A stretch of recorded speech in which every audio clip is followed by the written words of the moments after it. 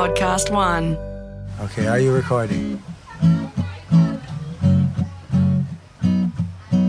Howdy and welcome along to episode 117 of the Howie Games. Thank you so much from me to you for giving the show some of your valuable time. If you could do me one other small favour and recommend it to your crew, tell other people about the podcast and hit subscribe on your podcast player, that would be outstanding. This week on the show, oh boy.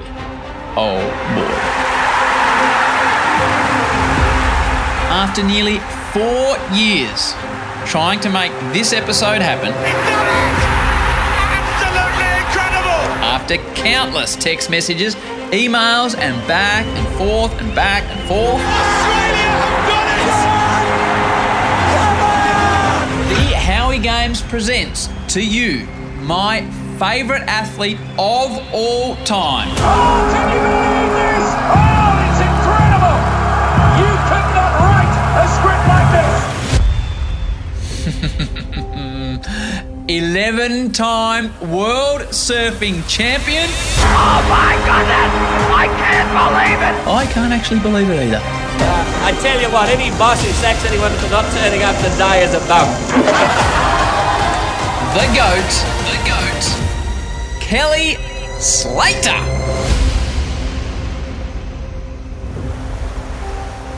There's actually not much else I can really say at this point, but just picture this for a moment. Take yourself here. You are sitting in the spare bedroom at your place. You're on a Zoom call, all hooked up, and up pops your favourite athlete ever, and you get to chat with that person for a couple of hours? Well, that was me. What a wonderful, wonderful world in which we live. Already setting up the left, split peak, sticking with Kelly. Wide open, bonus section, Slater still traveling. Driving through an impossible section, Kelly makes it. Wow, oh my gosh. So sure, this is a podcast about surfing, but more than that, I hope it's an insight into what it takes to be the best of all time in your chosen profession, just how competitive you need to be, and how you can still be elite at the age of 49. Enjoy the story of a man who has dominated his sport like few others in their chosen fields. Here, for you, on the Howie Games, is Robert Kelly Slater. So when you search and then you find and know just where to go, and thoughts that once used to cloud your mind, you see clearly and now you know mystery, what is to be revealed in King Selassie. Come on children, trot with me, we want to reach Mount Zion. Welcome to the Howie Games, an 11-time world surfing champion. We've been hoping to get this man on the show for quite a while now. We are blessed that he is joining us from Hawaii. Kelly Slater joins us on the show. Kelly, how you going? We're pumped you're on. Good, man. I'm good. How's life in Hawaii at the moment? As expected. I mean, it's been pretty mellow. It's really windy now. We've had a little bit of rain the past couple weeks, but it's been a really beautiful winter. We had I would say like a record swell about a week and a bit ago, about 10 days ago on Saturday. Just had the most incredible swell many people have ever seen here. 50, 60 feet, whatever you want to call it, and really nice winds, beautiful blue water. It was probably as inviting as a 50-foot wave could get or whatever, but it's just been a great winter. December was really nice into January. Now it's just gotten a bit small and a bit windy, but other than that, hey, I'm in Hawaii. I'm not complaining. When you talk about 50-foot plus waves, with your level of experience and skill, is there still fear in those type of waves for you? Oh, totally. Yeah, I was really scared that day, actually. I was just kind of out there having a look more than anything. But, yeah, waves that size, if you're not used to it, you're not doing it all the time and chasing it. There's definitely you have to listen to that fear and those are waves that could kill you. So it's just something to pay attention to. I know that we have jet skis and safety crews now, and we got inflatable suits and stuff like that. But it's at the end of the day, your suit can pop and your leash can break and the ski might miss you. So you really, in my book, you got to kind of do what you're comfortable with under your own manpower, and sort of listen to that. What have you learnt over the journey about fear and how to overcome it? Just the typical things, a lot of the fear is the unknown. As far as surfing, really bad things can happen when the waves are small. In fact, most injuries happen in small waves. Some things you might not expect. And big surf, sometimes the most incredible, crazy-looking wipeouts, nothing really happens to the person. It just looks really bad. And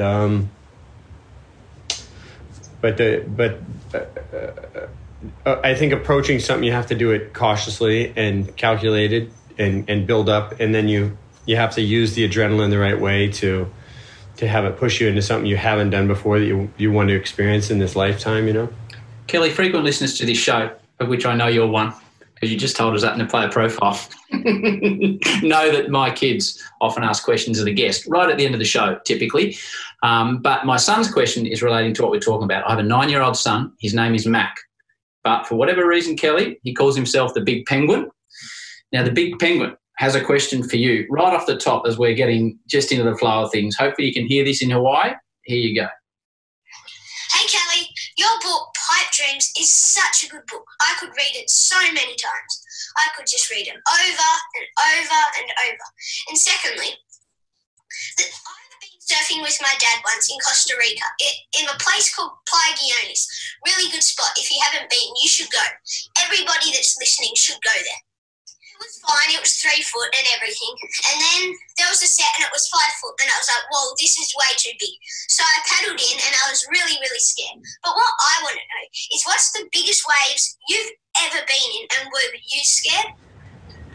That was a long-winded question. He's not a man that says things quickly. Yes. And, he didn't think that out well, because if everyone went there, if everyone listening went to that spot, it would be so crowded and you wouldn't want to be there. You'd want to be somewhere else. I told him that as he was recording it, to be honest. Yeah. Biggest waves I've ever been in were probably, the other day was one of the bigger days for sure. Top 5. Probably at Jaws in Maui. This is going back 18 years or so, but it was just so big. I'd never seen surf like that. So intense, and so many jet skis and people and so much energy. And yeah, it was terrifying. I thought somebody was going to die that day. Also being at Chopu during the Code Red swell, being in Fiji for the 2012 Volcom contest, and 2011 in July of 2011 also. All those were just incredible moments in surfing history. It's a pretty special swell that I know a lot of big wave charters are going to probably be coming into town for. Those are all days that will be remembered in perpetuity in surfing. And it's incredible just to be a part of those days and get to see what people are willing to do. It seems like every time the waves are giant, somebody's doing something that's maybe never been done in the universe, definitely not on Earth. And so you're watching people in big waves at the forefront of, I say they're like astronauts. Key moments in the final here. Slater takes a hammering here on the 10-minute mark in the finals of the Nazare Challenge. First question is he okay? We'll be watching for him. It's a cauldron of boiling white water there. Surfers surviving the set. It's a cleanup through the lineup here in Nazare. It's like going to the moon or something, or going to Mars. Like guys are and some girls are doing things now that have just never been done, dealing with energy that no one's ever dealt with on the planet, and being a part of it, handling it. And surprisingly, people aren't dying. So you're talking about looking at what people are willing to do. It's something that fascinates me. What are you willing to do in that situation, and what are you not willing to do? It's an obvious question, really. Yeah, well, I don't live and die for big waves. It's been something that's I've always enjoyed, but it's never been my bread and butter. I started surfing big waves in the late 80s, early 90s, and I would say through the 90s and early 2000s, I was really pretty gung-ho about it. And since then, I just, if the waves are big, I go surf, but I'm not chasing it. The other day I was surfing with Noah Johnson, he and I had both won the Eddie Aikau event before at Waimea. And he said he hadn't surfed big waves in a few years. He hasn't been surfing very much. He's been doing stunt work and other stuff. And he paddles out and he's near me. I've been in the water for a little while, and he paddles up near me and he's like, "Whoa, it's big out here." And I said, "Yeah." I go, "Look, I said, I'm 48 years old. I got nothing to prove, and it's scary as shit out here." He goes, "Man, I'm so glad you just said that." And I was like, "I'm glad you just responded that way." But some days you feel it and you get this charge and you want to go and experience all that. And if you're not feeling that, it's better to kind of let the guys who are in that mode have their day and you experience it in a different way. So take me, just to progress that one further, for those of us that will never be able to do that physically or mentally, take me into a big day and you're paddling, say, rather than towing, and all of a sudden your wave comes. What's the process? Can you break it down for me? What's the process and what's the feeling and what's the emotion when it works? The process, you just see a wave, you kind of line it up and you spin and start paddling. You've made that choice for the most part before you start paddling. And you can see if somebody's made that, which choice somebody's made, because somebody could paddle for a wave and not want it. Yeah, and that's pretty obvious too, And we call that alligator arms. Your arms start looking real short. Like you're not digging in, We've all had a couple of those.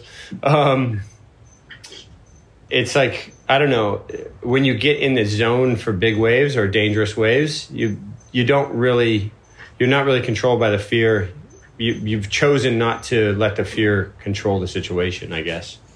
Last time I really felt that for myself was in Tahiti, probably 6.5 years ago. We had a contest in Big Surf, and it was really big for every round of the contest. And one morning I was a little scared because I just hadn't paddled it that big before at Chopo, and I went out in the morning just to get a little time in the water under my belt, and I saw a couple guys catch waves that really kind of blew my mind because they didn't look like you could catch them, and they went and made them, and I went, "Oh, okay, well, I guess you can go on waves you didn't think you could," and it really changed my perspective. And then I just decided, if I was going to paddle for a wave, I wasn't going to be scared. I was just going to commit to it. It looks like Kelly Slater has finally found himself a little lonely spot in the lineup. Look at this, off the bottom, into the bowl, lets it go, comes flying through. Oh my God, he comes over the foam ball and makes it out of that tube. Are you kidding? That was amazing.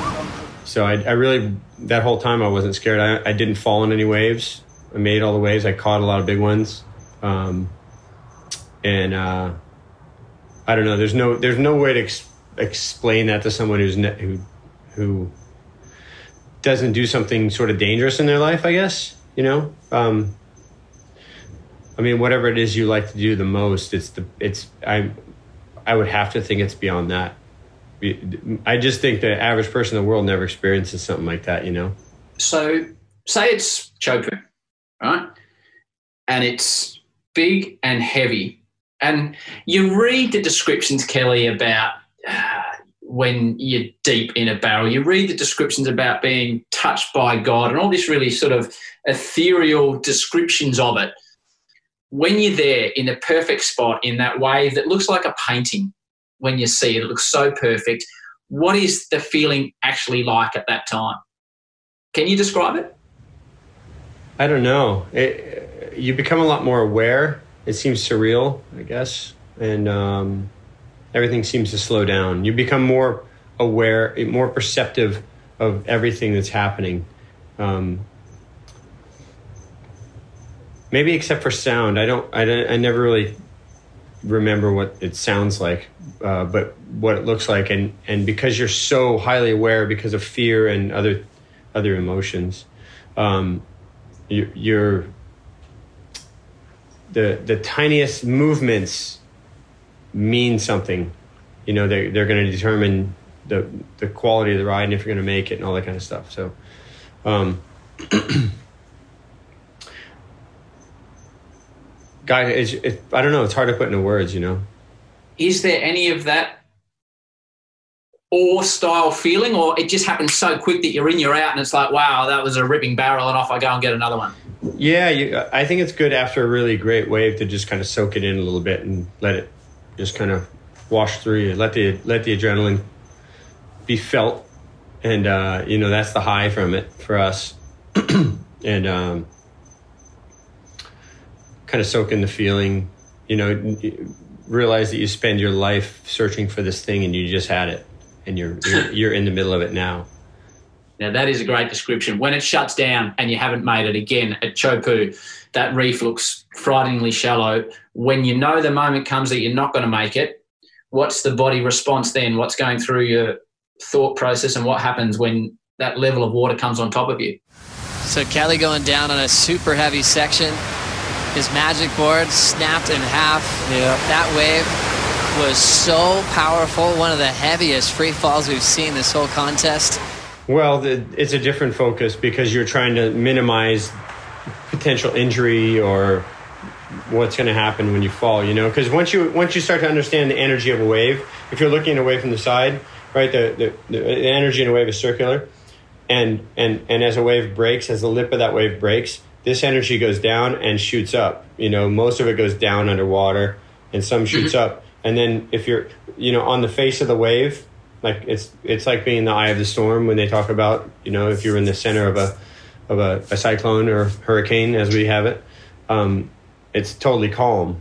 But then right when you're in the eye wall of that storm, that's where the most power and energy and danger is, right? So you're trying to escape that. If we fall, we're trying to penetrate that wall of water and get down through the back of it, or fall in a way that keeps you down at the bottom of the wave and doesn't make you go up and over right away. So Kelly Slater, oh my goodness gracious me, to the heroics. Look how thick that wave is. Look at the top of that wave, Kaipo. Oh, and now trying to get to safety with the pin drop jump off, penetrating the water, trying to get through the back of that wave and not get sucked over the falls. So when the wave lands like that, there's a whole bunch of stuff that happens here. A lot of energy is dissipating, and it kind of creates this little void. Sometimes you can jump down right next to where the lip lands and dive straight out the back of the wave. So once you learn how to fall, because, years and years, decades of doing that, you learn really well how to fall. And when you fall, how your body's going to contort and move in order to minimize those impacts. And then if you're really, really committed to a wave, like just 100% committed, and you fall, you're probably not ready for the fall.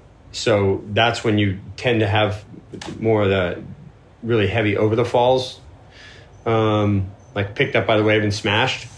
And that's when you just kind of, all else fails, you just guard your face and neck and head, and you just kind of try to know where up and down is. You can kind of feel that. And if you feel like you're really going to hit, you want to put your hands out and maybe stop that. Or if you feel like your board's going to hit you, you want to block it. So just having that underwater awareness, because you can feel your leash pulling and where your board is, and you have a sense of how deep it is. And if you're falling in that trench of where the lip's landing, when you fall in that trench, sometimes you can go straight down and hit the bottom. And so you can get hurt right away, but you can also get away from the wave. So you learn how to minimize your impacts somewhat over the years.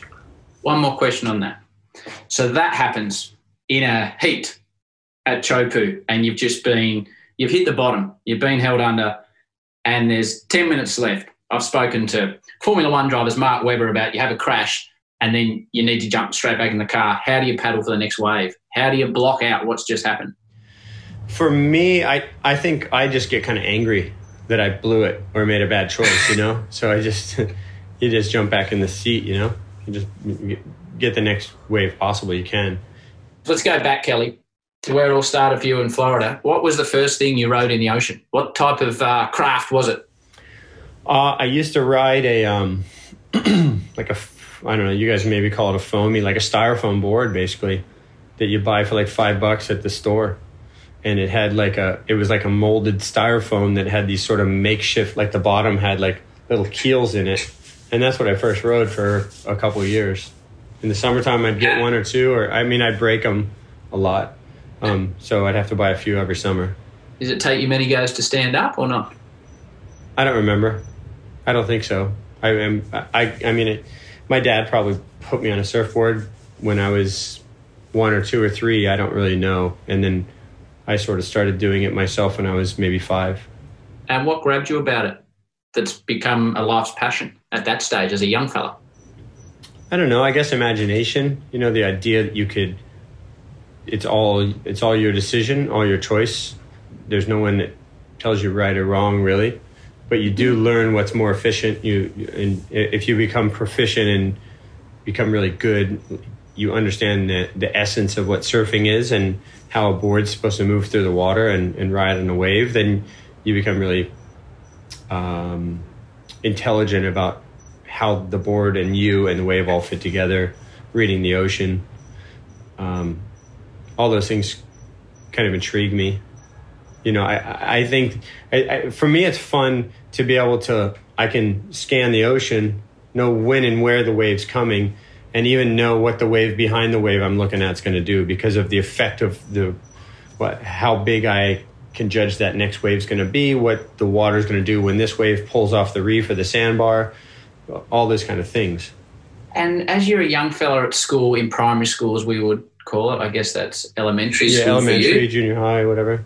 Junior high, at what stage did you think, okay, this is what I could do for a living, or were you going down a different path, or when did you start to think, wow, maybe I could become a surfer? I think that really hit when I was about 12 or 13. And when I was 12, I won the U.S. Amateur, but when I was 13, I won a Pro-Am event against all the best pros in the area. And I just figured at that time, okay, I'm pretty good at this thing. I might have a future here. Because a lot of the guys in the area were, had surfed on the world level to some degree. There were some guys with some real experience, some of the pros in my area, and I was beating them at a young age. So I figured if I was 13 beating a guy who was 25 or something, and he surfed around the world against some of the best guys in the world, I'd probably have a pretty good shot at this. So around that age, around 13, I think was when I realized that. And it's an interesting one. So your mum in this situation, is she saying as a parent, put all your eggs in that basket, that's what you want to do, follow your dreams, follow your passion, or is she having a backup plan type situation? No, my parents never functioned that way. They neither of them ever said neither of them really ever said you got to put all your eggs in one basket or you have to have a backup plan. It was like, I don't know. I started loving surfing and I was good at it, and I think it was sort of obvious. They did everything they could to make sure I got to all the events I needed and that kind of thing. But there was never a talking to. I mean, if I got a talking to, it was more like don't do drugs and don't drink, or something like that. My mom really hammered that home for me. Although my dad liked to drink a bit, so. But for me, it was. I think once, especially my mom saw that I was really good at what I was doing, then she started saying, put everything in there. But as a kid, no. As a young kid, there was no. I didn't have one of those soccer moms or dads that was like, you got to get out there and work hard, They just saw that I loved it, and all my friends at school, none of them surfed, to be honest with you. All my friends in Cocoa Beach didn't surf. On the weekends, I hung out with my surf buddies, and during the week, I hung out with my friends who liked to play tennis and football and basketball and baseball at school. And my three best friends I grew up with did not surf at all when I was growing up. One of them did a little tiny bit, and the others didn't. So I kind of had these two lives. I had this kind of school life, and then I had this surf life. And but I did like other sports. I really liked football when I was a kid. I liked baseball. I wasn't especially good at basketball. I didn't understand basketball like I did baseball and football, which I understood very well. And I don't follow much now, but I understood the game very well as a kid. It was just in my blood, in our DNA. You grow up with those games, I didn't play much soccer. I didn't really have the cardio for soccer. I didn't like soccer very much. It was too much running, but I as a teenager I started to like tennis quite a lot, and actually for a period of time I wanted to try out for our team at school, and I was playing more tennis than I was surfing for about 6 months when I was like 16 or 17, and I made myself stop because I was like, look, I'm not that good. Like, let's be honest here. I might make the 8th player on the team if I'm playing great that day. So I think I found the thing I'm best at. So, so I understood what surfing was. I understood what were the good aspects of it and what made it tick right. I felt like I knew something special about surfing no one else did. That is a fantastic description. So you turned pro in 1990, and obviously your career has spanned so many different generations, which I want to talk to you about. But what's it like when you turned pro? How old were you when you turned pro? 18. 18, and you're going up against these rough, tough, big, strong men. How was it for you walking into a professional sporting environment, for want of a better term, as an 18-year-old? That admittedly the world was talking about, saying you were going to be the next big thing. So you came with that tag as well, which I guess can be a positive and a negative. Yeah, I mean, it puts a target on your back. Guys want to take you out. But when I was 17 years old, I surfed against Barton Lynch, who was the 1988 world champion. So it was in 1989 in Florida, and I had him on the ropes the whole heat. In the very last wave of the heat, he got like a 9-point ride and beat me, or 9.5. And I knew then that I had something special, I guess, because at that age, to be able to compete with a world champion, the best guy in the world that year, that said something to me. And then the following year, I surfed against Martin Potter, who was the world champ. 1989 world champ, and same thing. We had a super close heat. The first contest I turned pro at in California in Oceanside, I was the wild card, so I had to surf against the top guy. I get pots. I had him on the ropes towards the end of the heat, and in the last 5 minutes, he got a 9.5. And that's what world champs do, you know. They got to pull it out, they do, and Potts did, and he smashed me. But I remember him winning Potts won the contest, and he got on stage and he said, I knew when I got past Kelly Slater I was going to win this thing. And I was like, that was a huge honor for me to hear that. And then 2 events later in France, I beat Potts. So that was like my coming out party, really. Just a quick one on that. Did you enjoy Potts' episode of the Howie Games, Kelly? Oh, yeah. All right, mate. Normally at this point, we go through certain performances that people have had, you know, a world title, etc. But with you, that would take us 3 days because you've won 11 world titles. So let's not go through them year by year, except to say, what does it mean to you to be an 11-time world champion in the sport that you love? Is it something you look on with pride or satisfaction or want more? Where do you sit with it all? It's a tremendous achievement in sport. Well, it just means that I screwed up in 2013, didn't get that 12th. And, I'm still mad at Mick about that. And I've totally forgotten about that 2012 one that Parko got, you know. Like, I've let that go. Just kidding. Have you? I'm just kidding.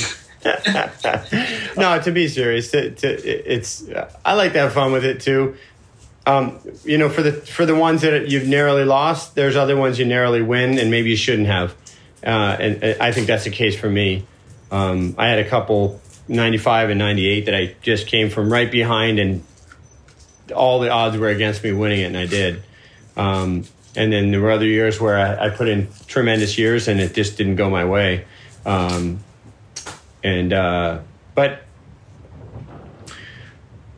I don't know.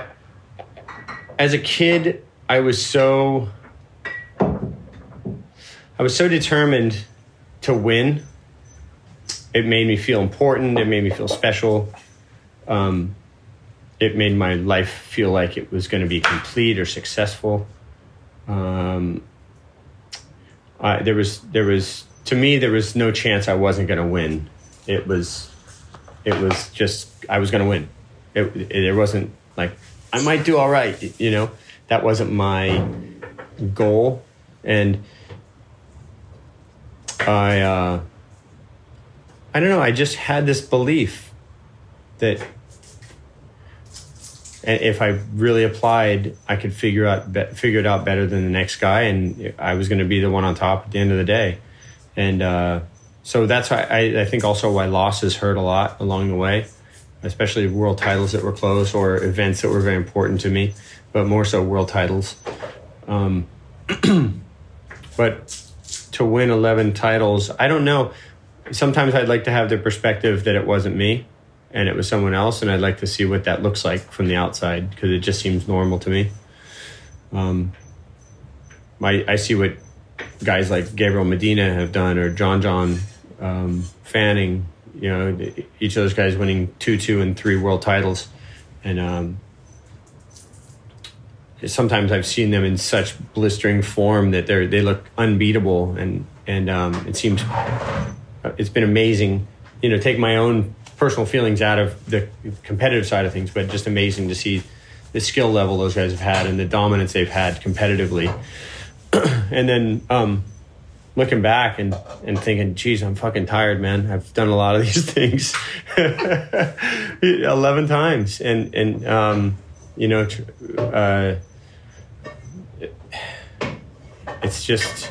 it's a lot of calories. Just thinking about it's a lot of calories. Yeah. But I've been having a deeper look at things recently, as you do as you get older, and as my mentors like Trevor have, and Tom Carroll, and people I really looked up to that have helped me and been close to me, and I look at the recipe that I think that any recipe that makes someone great at something can also be a disaster. That real close. It's like saying love and hate are tied in together.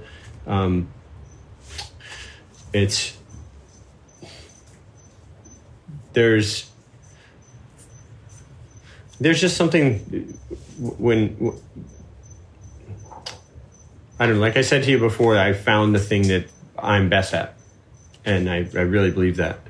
And in order for that to happen, I think a lot of things had to occur in my life as a kid and growing up and along the way that formed my decisions and formed the person I am and why and how I do things, that allowed me to be successful in that environment. You talked about introspection and looking back on it. Talking to Mick and Parko, again, who I know you love their episodes on the show. Hey, don't take it personal, man. I haven't watched all of Brad Pitt's movies either. They both said you were the most competitive person that they'd ever met, whether it be surfing or playing ping pong, I think was the description Mick used. It was interesting what you said about your childhood and then being introspective. Any man that continues to come back for that many times after that much success must have a tremendous competitive spirit. Where does it come from? What continues to, this is the real gist of what we need to talk about, where does the drive come from to continually back up when you can sit back on your lounge chair and smoke a pipe and say, well, I've done it all, I don't need to do this again?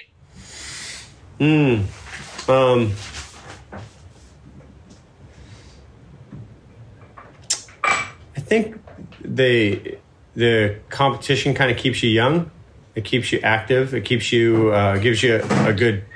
For me, I find it gives me a good reason to be in shape and keep my skills sharp. And being good at something, it makes it fun. And so if you feel like you can keep evolving that and improving and learning, that keeps you like young in your mind, and that longevity it's a fun thing to do. There's certain challenges. Any full year I've ever had, I've never been outside the top 10. In fact, I think 9th was my worst, the year my dad died. I was in sixth place the year after I won the world title in 90. I won in 92, and in 93 I put in a full year, and I think I tied with Potts in sixth place. I had a whole crazy bunch of stuff happen that year, and I luckily made a big run at the end of the year and won an event and had a couple seconds and got in there, tied in the top 5 actually. And then I think one other year last year I think I was in 8th, and I think at 46 or 47, whatever, when did that one end? Yeah, when I was 47, I was 8th in the world, and I felt like I had a bad year. I felt like I made a lot of mistakes competitively, and there's something to be said for that. I mean, obviously your skills aren't necessarily improving at that age, and if you're not really tack sharp on your decision making, people are going to take advantage of that. And probably the reason I'm not as tack sharp is because it's not maybe as fun or interesting to me as it was at 25 years old. The challenge is different. They're not the guys I'm competing against now are not my contemporaries. They're, some of these guys literally weren't born when I won my first full title or first few world titles. And I think is it Miguel Pupo maybe? His dad's younger than me, and I competed against him. Ouch! Yeah. Ouch! Back to Kelly in a sec. Next up on the show, a man whose work I wasn't actually that familiar with until I read a recent article about him, and one paragraph into that article, I thought, geez, this is a fella I need to invite on the show. His name is Lovemore Ndor. He is a multiple boxing world champion turned lawyer who grew up under the horrific yoke of apartheid in South Africa. His is a devastating, at times very confronting yet uplifting story that has really given me a lot to think about. I was born, during that apartheid era, where, there was a lot of segregation, and it was really tough, for us black people because, we were treated as savages, in our own country. We didn't have a right to vote. We lived in the worst areas, you could say, But, I came from a very, very poor family. There were 7 children, and we lived in a, 2-bedroom shack. We slept on the floor. We were so poor that, sometimes a day or two would go by without a meal. Even when I didn't start school till I was about, 9 years of age. And when I started school, I had to find a job so I could pay for my school uniform. I could pay for my school fees. So, that's just how it was back then, But apart from that, there was a lot of crime going on. When people are poor, they resort to crime. So even within, the townships where we blacks lived, there was so much crime, so much black on black violence.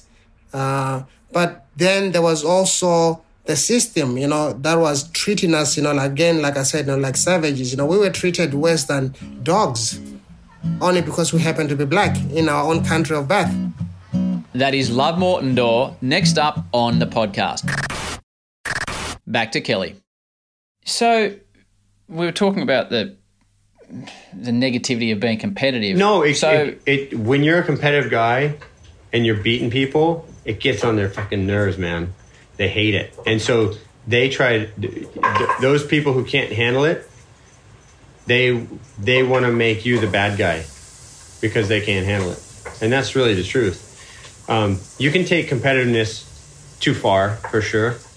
But if you're trying to succeed at something, it's like all's fair in love and war, right? When you're just highly competitive, so much of life can revolve around that, and you identify with people through that. So that can be probably annoying to people, because you're always switched on. And you're always in this mode to try and use whatever you're aware of other people, and you're mistrusting of other people and stuff like that.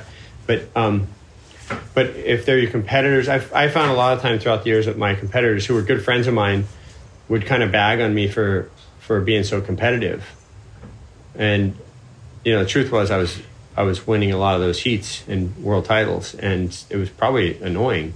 I can understand that, but You know, I learned a lot from a friend I grew up with. So I had an older brother.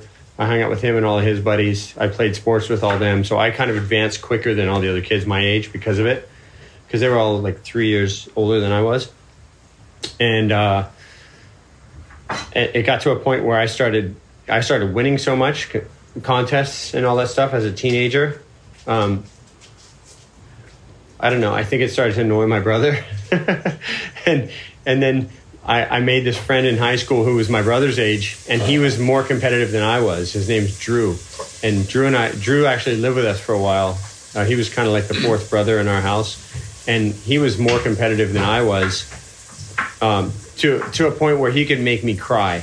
Literally, we could play games, video games, and ping pong, and pool, and bowling. And on my birthday, we had an annual thing that on my birthday we would go and play everything. We'd play basketball, we'd play horseshoes, we'd go bowling, everything I named, and then we'd go race cars. The little go-karts. We would do everything we could find. We go to this one video arcade place and we play every game we could there, and we keep a tally of who won more than the other guy. And that was our annual thing. And he was not scared of any battle. And from the time I was about 14 or 15, I hung out with him as much as anybody, and we would just compete at everything. And he was a jock, he wasn't a surfer. So he was kind of better at all these things than I was. And it used to just piss me off so bad that he could beat me. And but it sharpened my skills. It made me have to really dig deep to figure out who I was as a person, what I was willing to go through in order to win. And I would say that Drew was a huge part of my success, and he probably doesn't even really know that. So what have you been prepared to go through to win then? When you judge it yourself, what do you do to win? I mean, there's sleepless nights and just constantly for years and years and years thinking about it 24/7. There's that. But there's also the fear of losing to your friends and having them watch you cry over something stupid like playing ping pong. You just look like an idiot. On my 18th birthday, Drew and my mom and my couple friends bought me a ping pong table, and Drew beat me 17 games in a row. And I beat him on the 18th game on my 18th birthday. And I always tell him that was the night of upsets because it was the night that Buster Douglas beat Mike Tyson in Japan. And so I like to let him think that it was a fluke that he beat me that one time. But in 2007, I bought a house. I bought a new home in Florida. And Drew bought me a ping pong table and came to my house. He said, "All right, we're doing this again." We sat in the garage, no one was around, and we played. And he said, "We're going to play first person to 10 games." And I think I beat him 10 games to 2 and smashed him. And he actually stepped back inside my house, closed the door, and I think he cried. And he said, and I ended up winning $220 off him. He said, "If you ever tell my wife, you're not getting a fucking penny." So he goes, I don't have all the money to pay you, so I'm gonna have to pay you like $20 at a time until you pay it off. So I think from that we can see that you are a competitive beast. So I'll flip it on its head then. 2003, you mentioned Parko and Mick beating you to world titles. 2003, you and Andy Irons came down to the final in Hawaii. In the sort of finish contest fans dream about, Andy and Kelly would meet in the final. The winner would take home both the Masters crown and the world title. He beats you in the heat, I think, from memory. So he wins the title. He becomes the world champion. There's those famous shots of you, mate, being consoled in the shower, and you look like a broken man. I don't say that lightly. That's how you looked at the time. So what does defeat do to someone as competitive as you? Well, there's a lot more to that story. I mean, there was the obvious whole history of me and Andy, and yes, it's a funny, weird, twisted thing because I was Andy's. Admittedly, by him, these are his words, I was kind of his hero growing up. He watched my movies. He loved my surfing. Before we were competitors, he said he looked up to me and watched that movie more than anything. He said he burned holes in my movie Black and White when he was a kid, and so obviously Andy admired me as a surfer on some level, but we were very different personalities. So when we got to know each other, we just kind of clashed, and we didn't get along very well. And so there's all that history, and that was Andy winning his second world title. And then he won 3 in a row. The next year he won 2004 again. Prior to that, though, there's a famous story, and I don't know whether it's true, that you were going out to surf to decide who was going to be the world title, and you spoke to him. Yeah, I did. And the story is that you told him you loved him, and some people thought you were saying that you loved him, and other people thought you were trying to put a little mental wedge in him. Yeah, well, I can never change those people's minds that think either way. So why try? Well, you were doing it, so why were you doing it? You're the only one that can tell us. I was kind of waving the white flag, because I felt like I had lost already. I was kind of a broken man. I was in a really painful, bad relationship. I didn't sleep even in 1 hour the night before that final day. I basically, I had a girlfriend who was fighting with my mom and screaming and cussing at her the whole night before and yelling at me, and I was in a huge fight. I'm sorry to hear that. Yeah, I was in this really sort of bad, painful position in my life, and it was symbolic of the way that day was going to go for me, and so I felt like I had very little chance when that final heat came, because I had seen the whole day play out, and Andy came very close to losing in I think it was the semis or the quarters against Luke Hitchings. Someone else in the heat was winning the heat, and then Luke had like a 9-point ride or a 9.5, and there were very few really good waves out there like that. And Andy had a couple of mid-range scores, and I thought Luke was going to put him out. And then right at the end of the heat, boom, everything just switched and went Andy's way, and I was like, oh man, it's like it was hard for me to admit, but I was like, I think it's Andy's day. I didn't say that to anyone, and what I saw happening was. I had always been kind of the crowd favorite here in Hawaii, and I had a lot of friends and I had a lot of support and I had a lot of people backing me, even against Sonny when I beat Sonny in 95. There was no negative feeling for me. It was a lot of support for Sonny, but nothing negative towards me. When it came to Andy, there was a lot of negative towards me in the water and free surfs.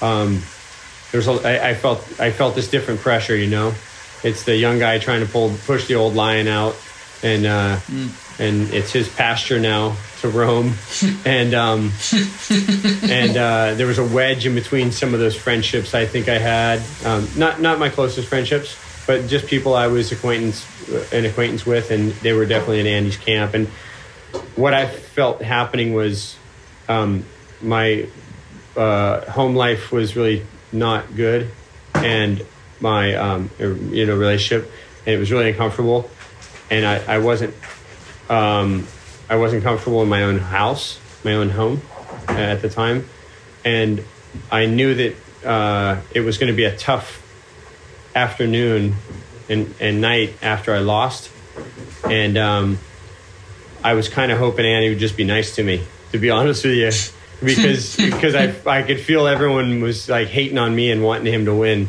And thousands of people on the beach that most of them felt like they were in his camp. And it was a really hard moment for me personally.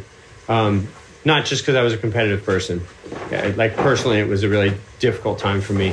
And, so I was going to kind of have to just put my boots on and deal with it. But I did feel like it wasn't my day. I woke up in the morning. The first thing I did was I was out in my yard with my brother and 2 friends crying because I had such a horrible night, and I had no energy. I didn't want to eat because I felt kind of sick, and it was just a bad day in my life, In true Pipeline Masters tradition, it all came down to the closing moments of the heat. Uncharacteristically, Slater sat wide off the peak, gambling on some last-second fireworks. They never came. But it was all right, because I'm philosophical about these things. I look back on them, and that was what caused me to win in 2005, and to win in sort of magnificent manner, I finally just said, no, I've had enough of this. Like, it's mine now, and I'm going to take it. And I felt like I flipped the script on Andy, and as a competitor, I felt like I broke him, and because 2003 didn't break me, and but it kind of did for a while. 2004, I don't think I really even stuck my neck out to try, and Andy won pretty easily, and then because of fear of failure again from that you'd experienced the previous. Really? Yeah. Wow, that's full on. And then 2005, when 2005 happened, we had our banquet to end the year before, do the officiating of the world title, and then to start our year on the Gold Coast. And we were walking out of there, and I said to Parker, I said, who's it going to be, me or you? Who's going to take this guy out this year? I said, because I'm planning on it. And he kind of went, yeah, all right, let's do it, And then I went, it didn't sound like he was up for it. So I was like, I made the decision right then. Okay, let's build on what we did good and figure out what we did wrong, and kind of reformulate a plan here. And maybe Andy's getting comfortable where he's at, and he won't see it, the sneak up, because he beat me, kind of broke me at the time, and then easily won the next year.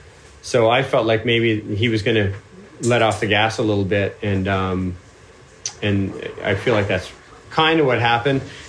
We had a couple head-to-heads. I won one, he won one. But, come the end of the year, I won the thing, and it was a really great feeling to come back and be able to have that. It's a great description of turning a negative into a positive. Kelly, I discussed what I'm about to tell you now with Trev, and he said, you have to tell Kelly this. And I said, the podcast is about the guest. And he said, no, you have to tell Kelly this. So I'm going to take 30 seconds of your time now to tell you a story, if that's okay with you. So I reckon it was you'd retired and you came back. I reckon it might have been the start of 2002 or 2001, and you had to qualify at Bells Beach because you'd been away for X number of years. I was a producer on a television sports show in Melbourne, and I'd been wanting to report for a couple of years, and the boss in Sydney kept saying no. And a fella by the name of Matty Weiss, who I work with on this show called Sports World, he said, right, go and shoot a story, a sports story, whatever you want, and if it's any good, we'll put it to air. I'm a producer at this point, okay? So I'm like, Kelly Slater is trying to come back onto the World Surf Tour. He's qualifying at Bells, which I'm sure you remember, the qualification process. That's the story. So a gentleman by the name of Mark Rayner from Quicksilver. Yeah, I know Mark real well. I got hold of Mark and he said, okay, you can spend half a day with Kelly as you were going through the qualification process. So I come down to Bells Beach, and I've never really done a proper interview with anyone before. You were going through the qualifying process. The cameraman and I followed you around for the day, and then we'd organised through Mark to go back and interview you at, I reckon, maybe one of the Quicksilver Heavies house that you stayed at in the back of Bells there in the trees. Mm-hmm. And I sat down and I didn't know what I was doing, pretty much like this podcast, Kelly. And we chatted for 45 minutes when it's probably meant to be a 10-minute interview. And like this interview, you were so giving and warm with your time and so thoughtful with your answers and so caring. And today I would put a sports story like that together in half an hour. 3 days I spent in the edit suite doing everything I could to make it as good as possible. It went to air, Kelly. And I went and saw the bloke I was working for. I said, what did the bosses say? They said, nothing. He said, do another one next week. As a result of that story, you've set me on a career path being a sports journalist and now a sports commentator, which has provided me the best job I could ever imagine. It's provided a wonderful life for my family, financially and I think spiritually. And Trev said, you need to tell him and say thank you. And I'm like, oh, is it a bit cheesy? So thank you for all that time ago when you were warm and friendly and open to a young bloke who didn't know what he was doing and set me on a path that has filled my life with happiness. And I say that from the bottom of my heart, mate. Thank you. Thanks, man. That's cool. It is super cool, which is one of the reasons why I've wanted to get you on the podcast. So now we've got that uncomfortableness out of the way. Yeah, I'm just glad that such a painful interview for me back then like that did so well for you. No, I'm just kidding. I'm kidding. I had to throw that in there. No, I really appreciate that. That's really cool, and that seems like something Trevor would say to say. Yeah. Thank you. That's the end of Kelly Slater Part A. See you out the back for Part B.